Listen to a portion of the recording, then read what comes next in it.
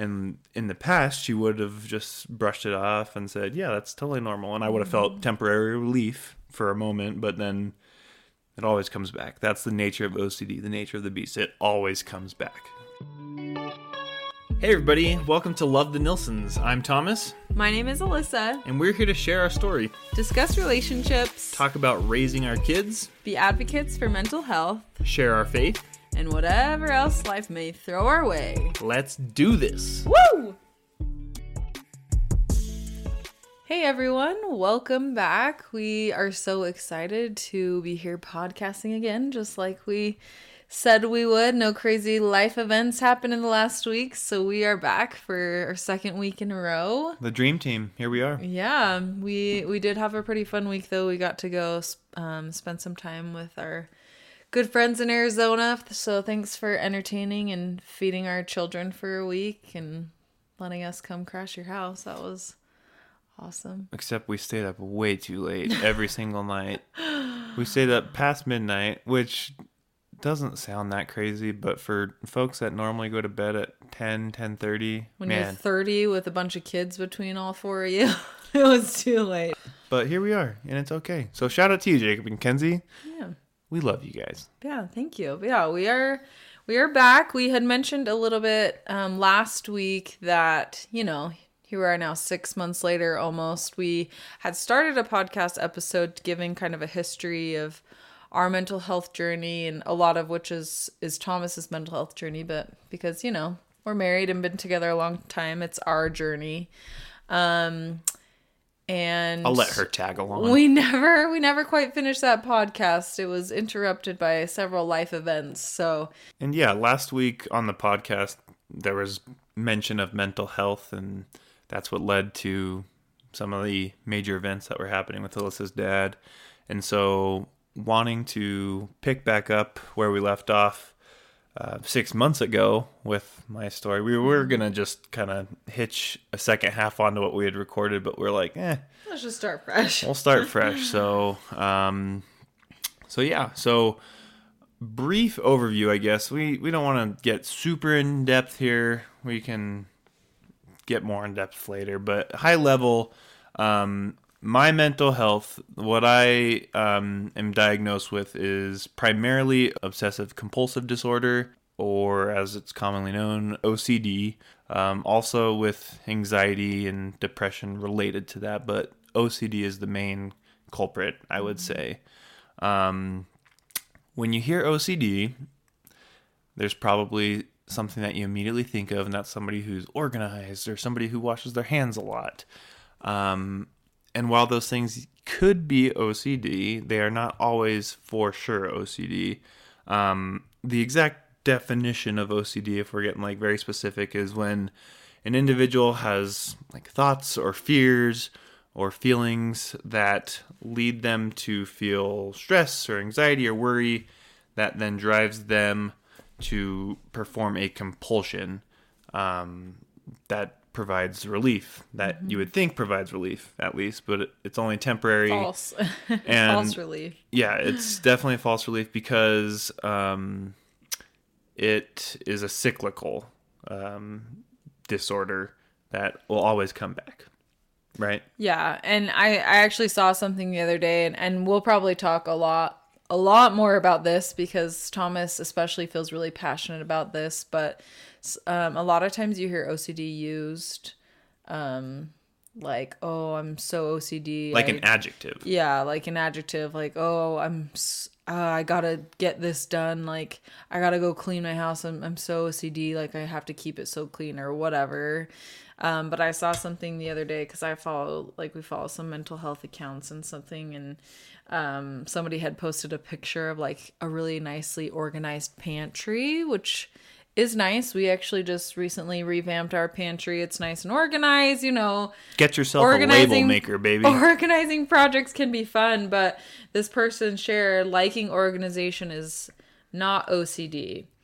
Organizing feels good to do. OCD does not feel good. So Thomas is a particularly organized person. He likes being organized and having things in a place, and but that's not really the OCD portion of me. Correct. But that it's not necessarily anxiety driving those things. That has happened before, and we can kind of talk a little bit about the difference there, because it can be kind of a tricky line there. But anyway, so just wanted to throw that out. Yeah, no, that's good, because I mean, classic examples of like what OCD is, like I mentioned earlier, hand washing. People that wash their hands or like to be clean aren't inherently like diagnosed with OCD.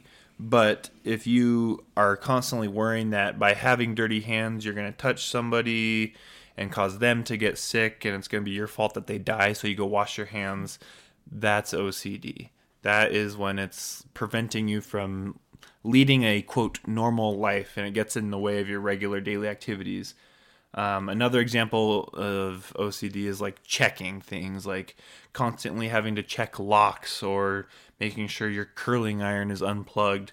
Again, checking those things once, that's fine. That's quite frankly or twice an ordinary task, you know, but somebody that's, you know, at work and thinks, oh my gosh, did I lock the door, and has to drive home to check to make sure they lock it. They go back and they're like, oh, but maybe I unlocked it, so you have to go back again. Like, that's obviously an extreme case, but another extreme case is I've heard of like people that are driving their car and they'll go over a bump and they'll start worrying excessively that they hit somebody, that they ran somebody over, so they'll go back, they'll check on the side of the road, check news articles, yeah, exactly. It sounds wild, but man, our brains do a lot. The more you like understand OCD, the more you realize how powerful our brains are.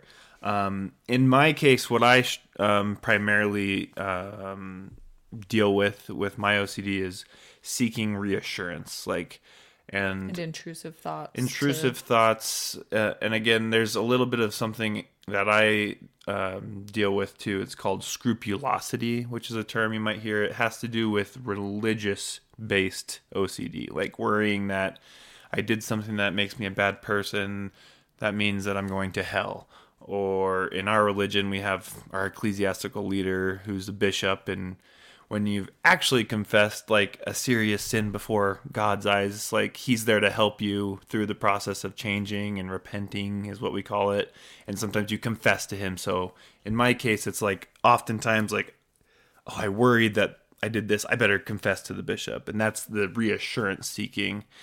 And it might provide relief, because if that were to happen, like if I were to go talk to a person, whether that's the bishop or even like Alyssa, sometimes like I could just be like, hey, like I had this thought about this, like that's normal though, that's right, fine, right? And in the past she would have just brushed it off and said, yeah, that's totally normal, and I would have felt temporary relief for a moment, but then it always comes back. That's the nature of OCD, the nature of the beast. It always comes back. Yeah, I was talking with a friend the other day, just kind of explaining your OCD. It's hard to describe in person. It's really tricky. And I did mention this word that he just, scrupulosity, that he said, where it's like you kind of have this concern about being your well-being before God. Yeah, I guess, like, but I told her, I said, Thomas is super lucky, because that's like one of the 20 kinds of OCD that I feel like he struggles with. I mean, I don't know if lucky is the right word. Clearly being sarcastic here, but yeah, like he definitely checks a lot of fun OCD boxes. So that is one, because again, fun is being sarcastic. OCD will attach to your values, and it latches onto things that you value most. As religious people, you know, your brain kind of latches onto those values of being good in the eyes of God. So anyway, but that's not the only one. So there's several different kinds, and honestly, it really attaches to a lot of the things that you value, that you care most about: your family, your work, religion, marriage, like a lot of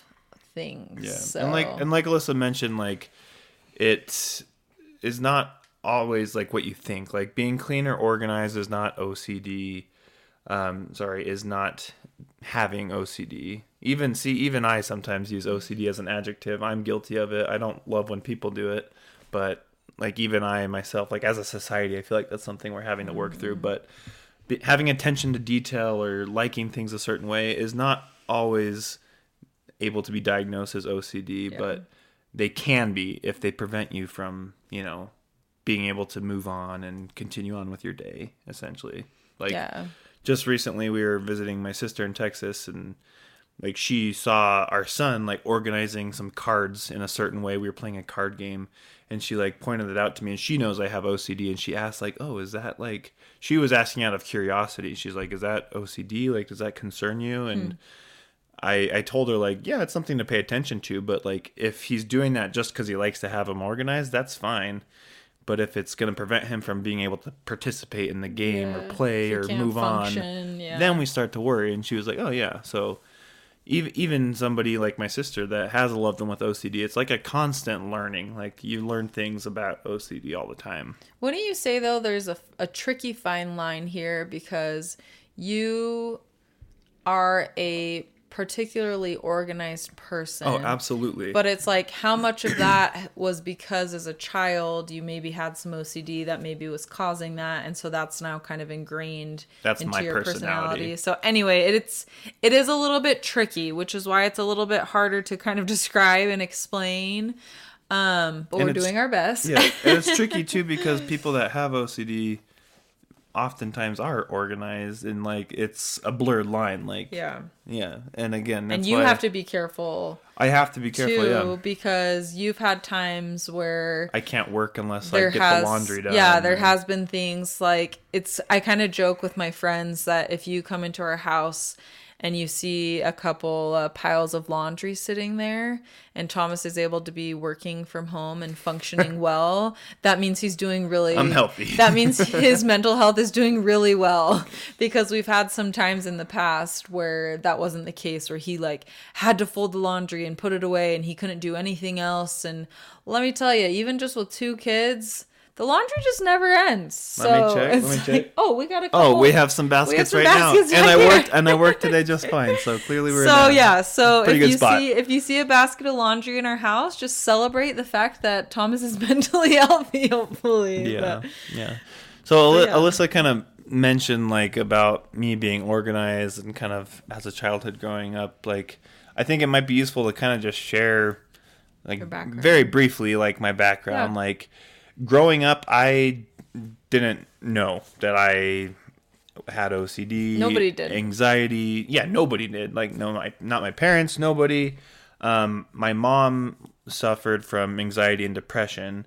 And so, I mean, that probably could have been a warning again, though, back then, like... yeah, how much... mental health 20 years ago wasn't even talked about, first of all. And 2, probably there wasn't as much known about it as there is now. So... the hereditary aspect of mental health, I mean, probably was known, but not discussed. Yeah, we're talking 20 years ago. Like, stop. That makes me feel old. Stop. So like I said, growing up, didn't really know, but like looking back now, having an understanding of what OCD is, I'm like, oh yeah, for sure. I struggled with it, but like was always able to move on because I wrote it off as just whatever, like feeling like I needed to get something off my chest or confess whatever it was. Like I just like kind of kept that in and was like, all right, like it's okay. Like, and I had hours or days at a time where I was like maybe stressed as a kid, which is kind of sad to look back at. Like as a kid, like worrying about whatever, like I should be a kid living. But so it was something that definitely has been present in my life for a while. And I would say back then it was more of kind of, oh yeah, Thomas is just, he's particular. He's a little bit more, you were really cautious. You always wanted to make sure you were following the rules. Rule follower, yeah.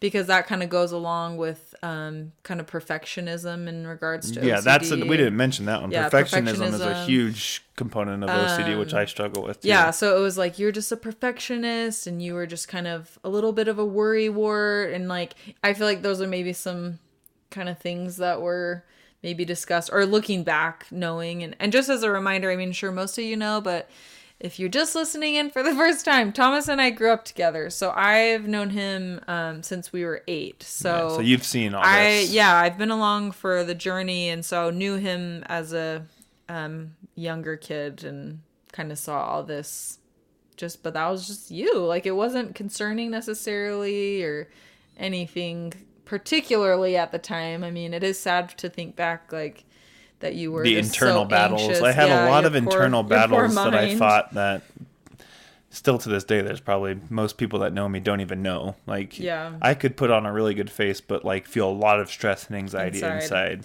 Yeah. But yeah, nobody, I mean, you just didn't know. Nobody knew better, and it's all good. You know, we're here now. It's like, I don't regret anything about Yeah. my childhood or No. growing up. Like, I You had had a a great great childhood. Like, Yeah. this is not to say that I spent my entire childhood stressing and worrying, but putting on a fake outside. but Like, it no. was definitely a big part of your mental life as a kiddo. I would say and it's a core teenager. part of me for sure. Yeah. Especially as a teenager, would you say? Yeah, teenage years were Yeah. when it definitely, like, hindsight now looking back, I'm like, yeah, Mm-hmm. teenage years I was definitely experiencing OCD related symptoms.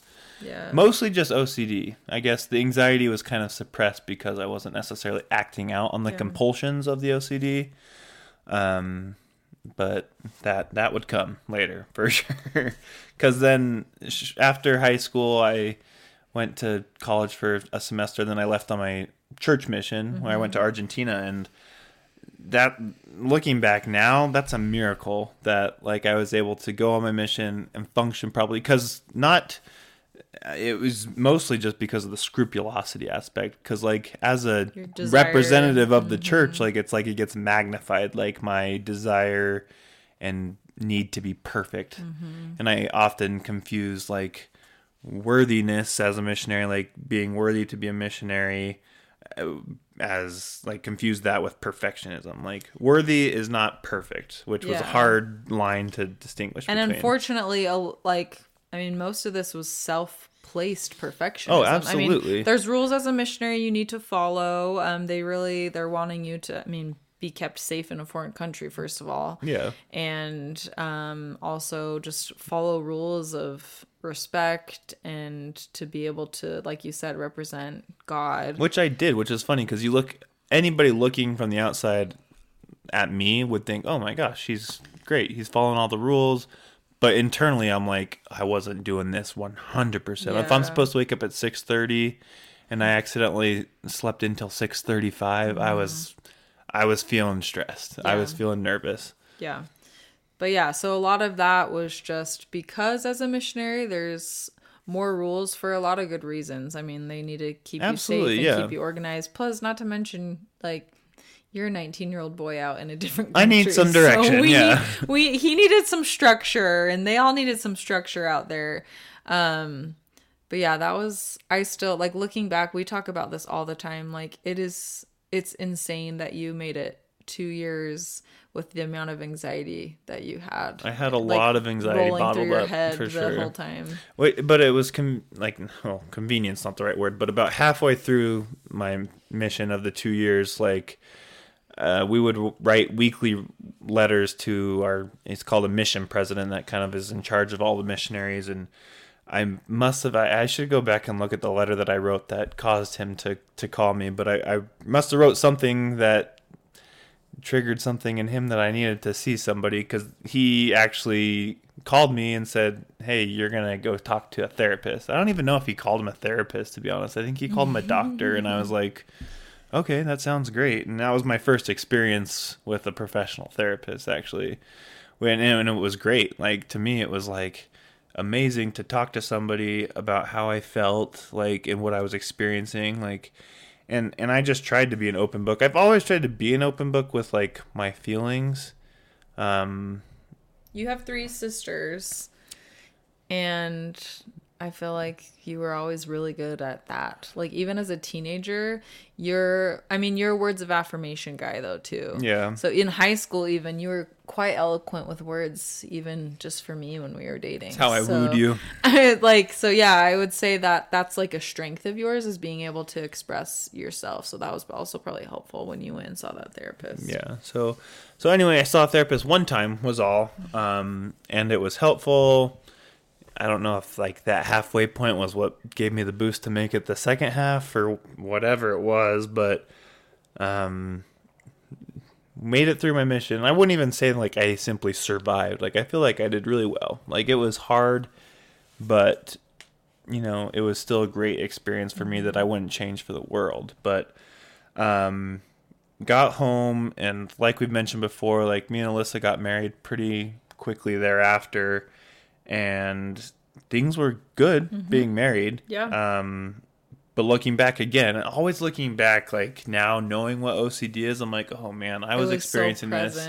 It was like always lurking there, like a creepy stalker in the background. Yeah, but we always talk about, like, I mean, a lot of people say the first year of marriage can be the hardest, and if that was the case for you, like, you got this. If you're in the middle of it, you got this. But for us, I mean, we had been friends for so long and been together so long. That first year of marriage was really good. It was amazing. For us. It was like we'd waited for that for so long. Like it was really good for us. It was just a time where we we got along really well. We both were in school. We were both doing really well in school and at work, and I mean, stressful school and work and everything. It was definitely normal everyday stress. Yeah, it was definitely stressful, but I don't feel like in that first year there was like a significant amount to look back on to think, oh yeah, you were really struggling with that. It was there, like looking back, like, nope, it was definitely there. Yeah.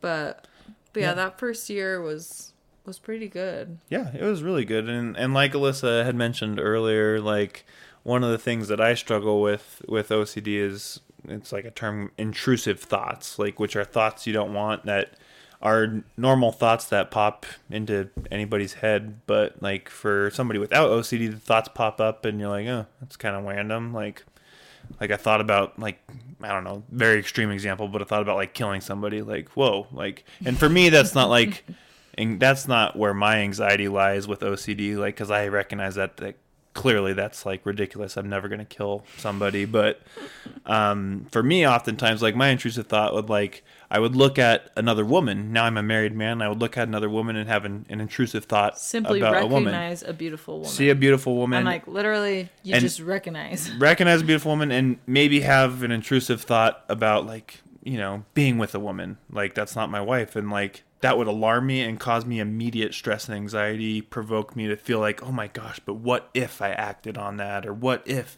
that, or I had that thought, like, and just even right now, like that brief glimpse of my what ifs and like worries, like that's just scratching the surface of what I was feeling internally.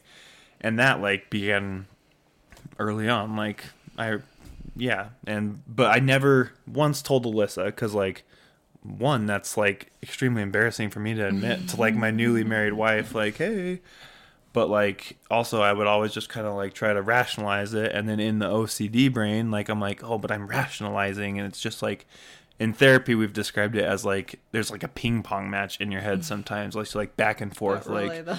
And it almost is kind of like the cartoon like replication of like the devil on one shoulder, angel on the other, like they're talking and you're just like caught in the middle. But all this that would happen, like I would never tell Alyssa, because I would just like breathe. Well, I don't know if breathing was a part of my life. Well, you didn't breathe back then? I haven't been breathing. Yeah, no, like taking deep breaths, like I would just write it off and like deal with the anxiety and stress for a day or two or hours, whatever it was, and then just move on. And like that was the extent of OCD anxiety up till that point. Like, did you ever like notice that I was feeling stressed or anxious, or like?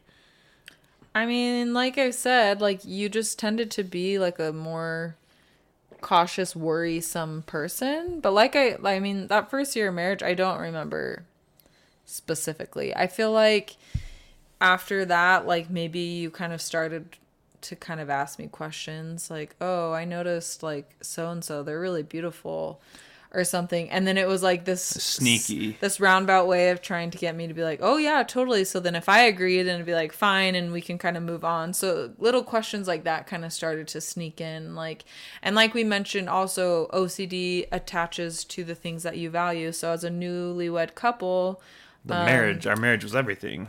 Excuse me. All right. Our marriage was new, and it was everything to us. I mean, and it mattered. And we had a really good marriage. Everything, and so of course that's what his mind starts to go round and round in circles about. Yeah. So, and OCD it's like Alyssa mentioned, it's like, so I don't know, sneaky is not necessarily the right word. It's just so cunning, I guess. Like me trying to seek out like the reassurance, like Alyssa mentioned, like subtly mentioning like, oh, that girl over there, she's kind of cute, or that's a funny outfit she's wearing, or whatever, like just to get her to say like, oh yeah, that is. And then that was like almost like just like the drop I needed to be like, okay, it's good. But so wild. But that's kind of like what we were dealing with like for the first little bit of marriage, and probably the first 3 or 4 years, just off and on, and sometimes it was worse than others. But then we found out, like 3.5 years of being married, that we were pregnant, right, with our first. Yep. And which was something we had planned for. It was planned. It was great. We were happy, excited. It was awesome. But now we bring in a new value of getting prepared for parenthood. So now something new into Thomas's life is he is going to be learning how to be a dad. And so that's something he's going to value greatly. And which is already like a stressful enough thing for somebody without OCD. But yeah, so that brings in a whole new fun game of let's see how OCD can twist this around. Manipulate my brain almost. And so, I mean, which we didn't realize that we didn't even know this was happening. Still, and timeline-wise, we still had not had an official diagnosis of OCD. Had we gone to like a therapist once or twice? Like this right after, I think it was right after we found out we were pregnant with Cal. Okay. I think. Okay. I'm like, I feel like I remember maybe going to one just because like your anxiety at the time just was significant. So it was more just seeking out therapy for anxiety in general. Yeah, because we didn't know that it was OCD triggered. Yeah. We thought it was, I don't know. You just were We had anxious. discovered, I feel like we had discovered the term scrupulosity, but I don't think we were still connecting the dots. I was because, just figuring it out. You were just super anxious. Well, it's because like as I was preparing to be a father, it's like OCD, a part of it for me at least, is like we call it rumination, like, or scanning. Like I would start scanning every component of my life in the past to try to see if there's anything I needed to, make amends for or apologize for, and like I think what led us to going to see a therapist for that first time together, like I thought of something and it was causing me so much anxiety, even though it like was so insignificant now looking back, but it caused us to go, and we went one time and it was like it was fine. We realized we just didn't. We were like, oh, okay. And, it was. We didn't. It was The thing with therapists, as some of you may know, like it's like almost like dating, like in a way. You have to find somebody that you mesh with, that they understand you, and so it was like enough to be like, okay, like got some tools, breathe, and you'll be good, kind of thing. But we're just scratching the surface. But then I was pregnant. You still were in school. I had been working full time for a few years at this point. Yeah. And you were in your last little bit of your bachelor's degree. You were going to be finishing right around my due date, pretty much. Yep. So a little crazy. That was fun. So yeah, life was a little bit stressful. I mean, you're in your last part of school trying to figure out if you were going to go work or do grad school, and you're going to have a baby. So there's a lot of changes already. And we got lucky enough to, when I was 32 weeks pregnant or something like that, pretty far along, we got to go to Hawaii. We actually got to go with your parents, which was fantastic. Or so we thought. Well, yeah, but I'm saying like vacationing with your parents in general, like it was actually really fun. That part like had potential to be a lot of fun, but we got there, and I think up until this point, like I had been recognizing how anxious you had been. Like you were just struggling, and I didn't have, and the subtle reassurance speaking was like ticking up a lot. It was just becoming more significant, like just questions about becoming a father and wondering like how like to fix your perfectionism, like I don't know, just there was just a lot, and I didn't really understand it at the time. Well, neither of us did, because we didn't know what it was. So I was just like, well, you're so anxious, but I didn't really get it. I didn't really know what to do, even, to be honest. Like we had gone to therapy one time, so I'm like, are we good? Like we didn't really understand, and so we got to go on this trip with his parents.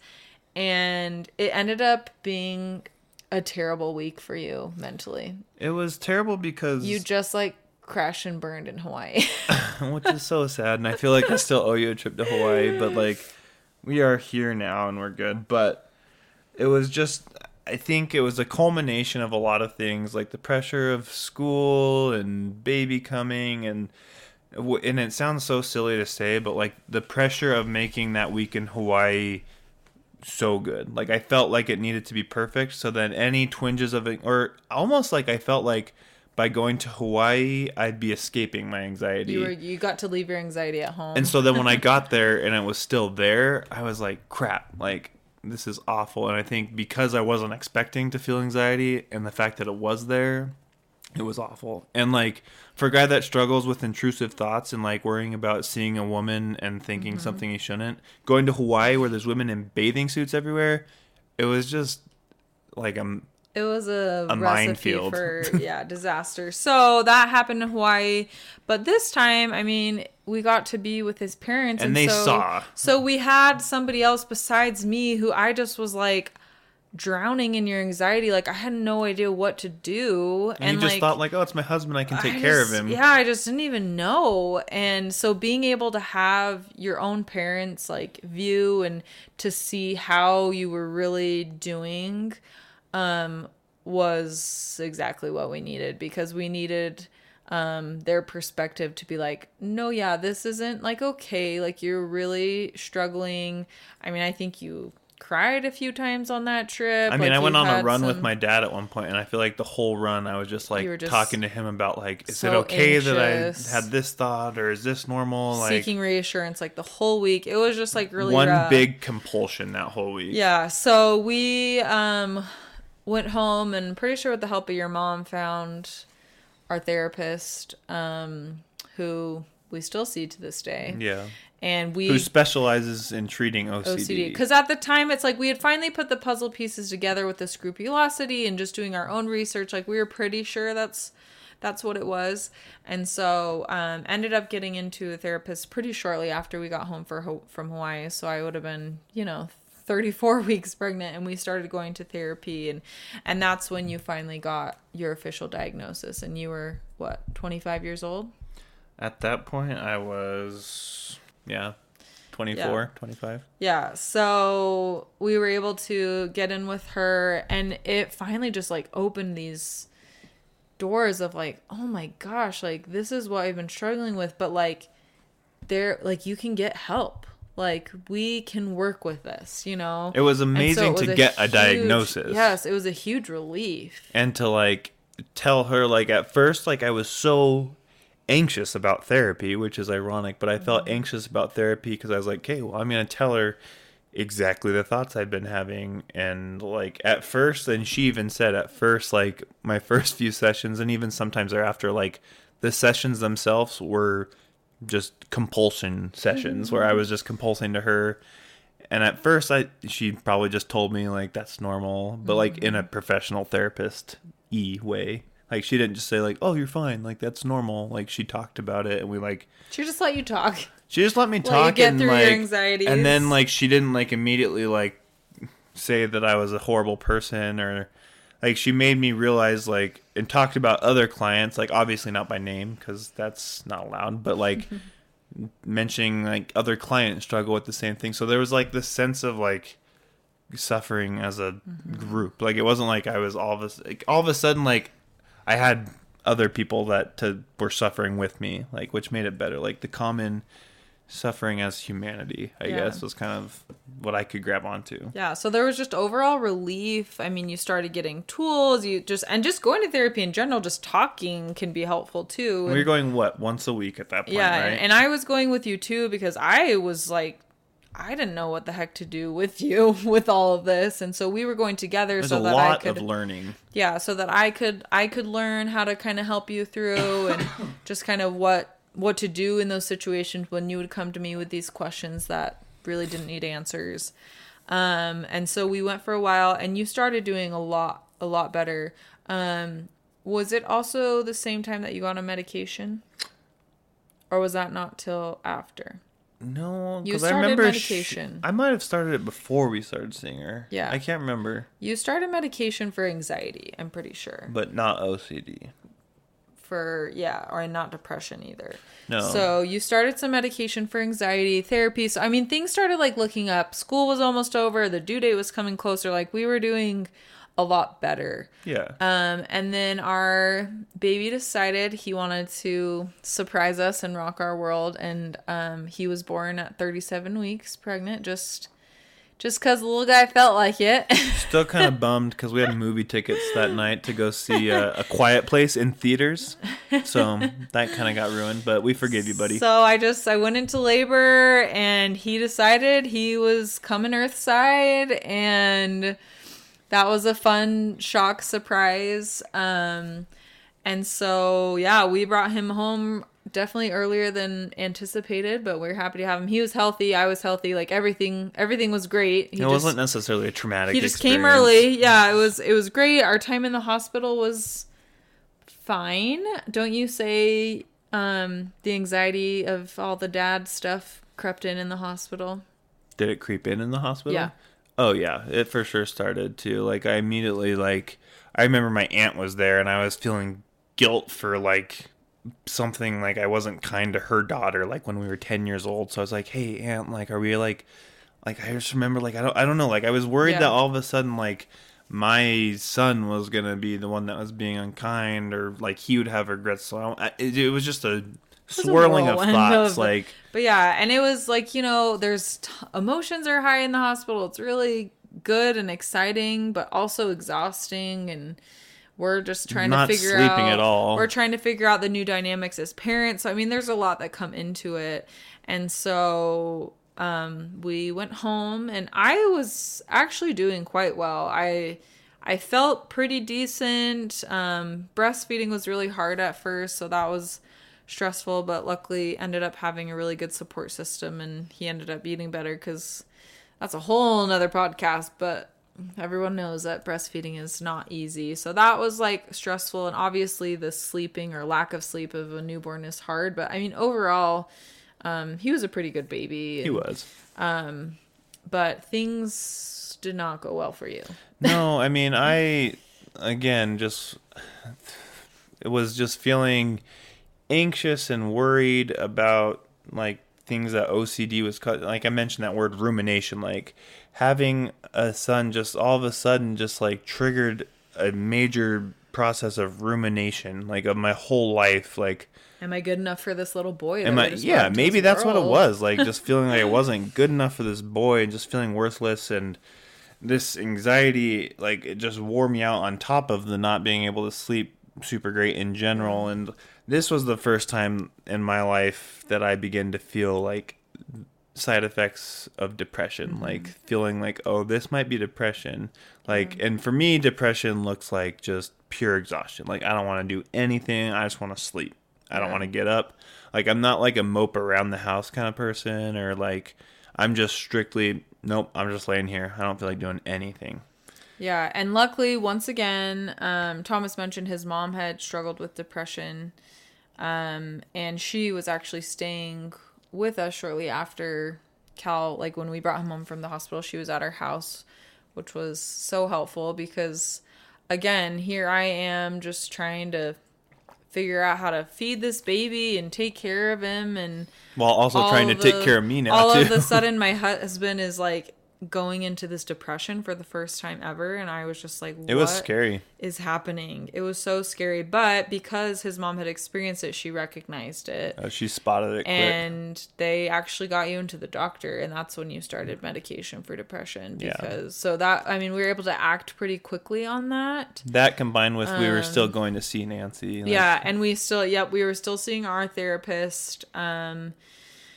And so, I mean, we definitely had a little bit more support, a lot more knowledge than we had previously. But it was a tough time, because we were that trying first to month or two. Yeah, we're trying to like learn all this, and in a way, I felt like a little bit gypped. Like, women are usually the ones that go through this, and mentally, I looking back, I was actually pretty anxious mom for the first little while.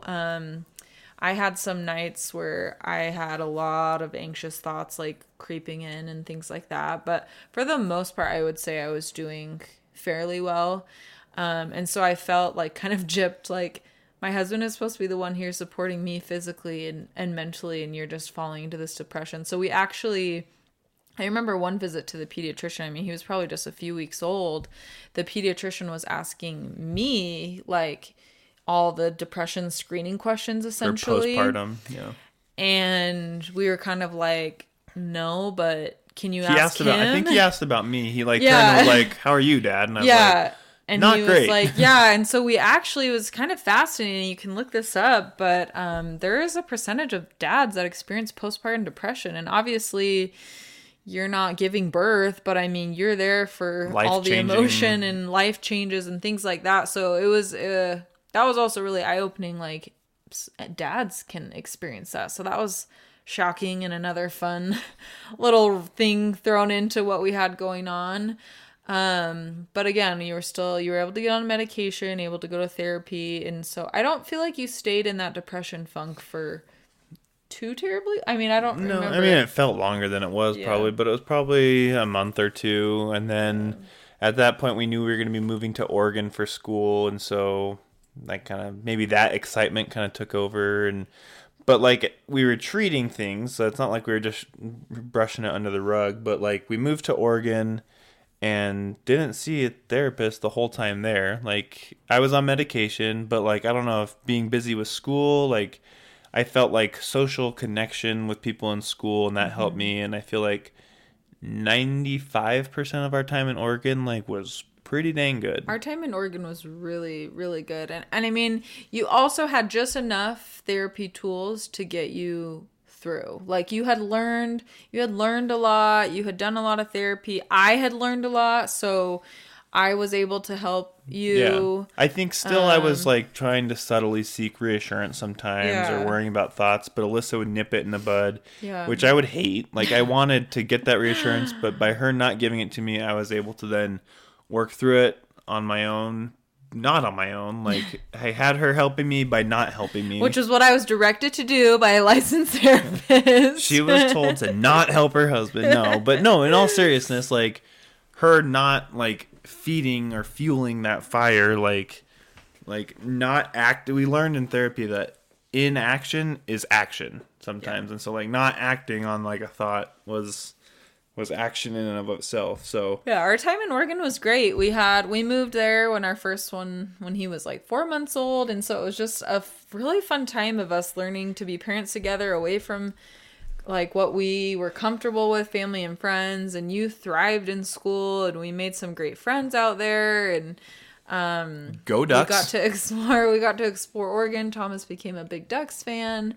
So I mean, overall, that time, that like not quite 2 years, was a really, really good time for us. Yeah, it was great. We found out we were pregnant again toward the end of that time, and I had gotten a job to work in Arizona, and so we were like pumped. Our best friends, Jacob and Kenzie, like we mentioned at the beginning of the podcast, they live in Arizona, so we're like, stars are aligning. Stars are aligning. This is perfect. Everything was really good.